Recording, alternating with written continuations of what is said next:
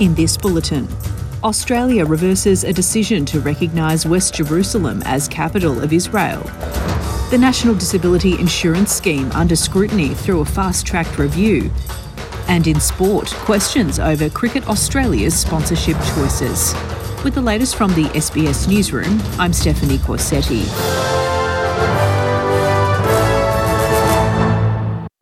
The federal government has confirmed it will reverse a decision to recognise West Jerusalem as the capital of Israel.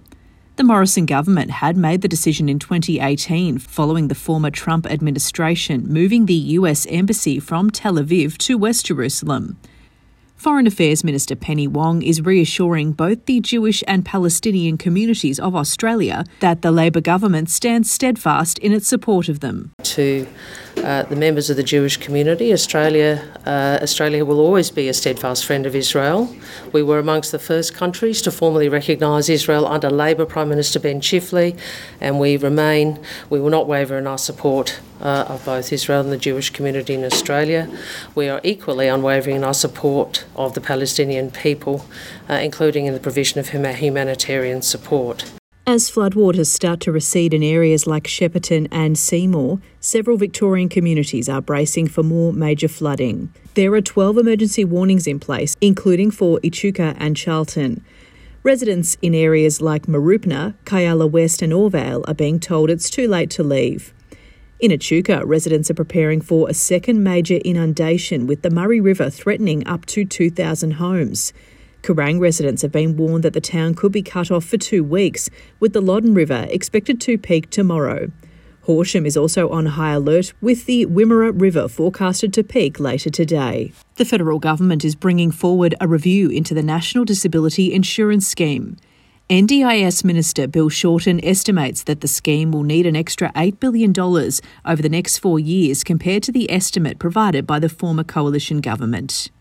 The other problem that the coalition government's left us with is that we will see, even between the March budget of this year and the budget which Treasurer Chalmers will bring down next week, an increase in the NDIS projected costs over the next 4 years of $8.8 billion across the next 4 years from the budget numbers that the coalition government provided the nation in March.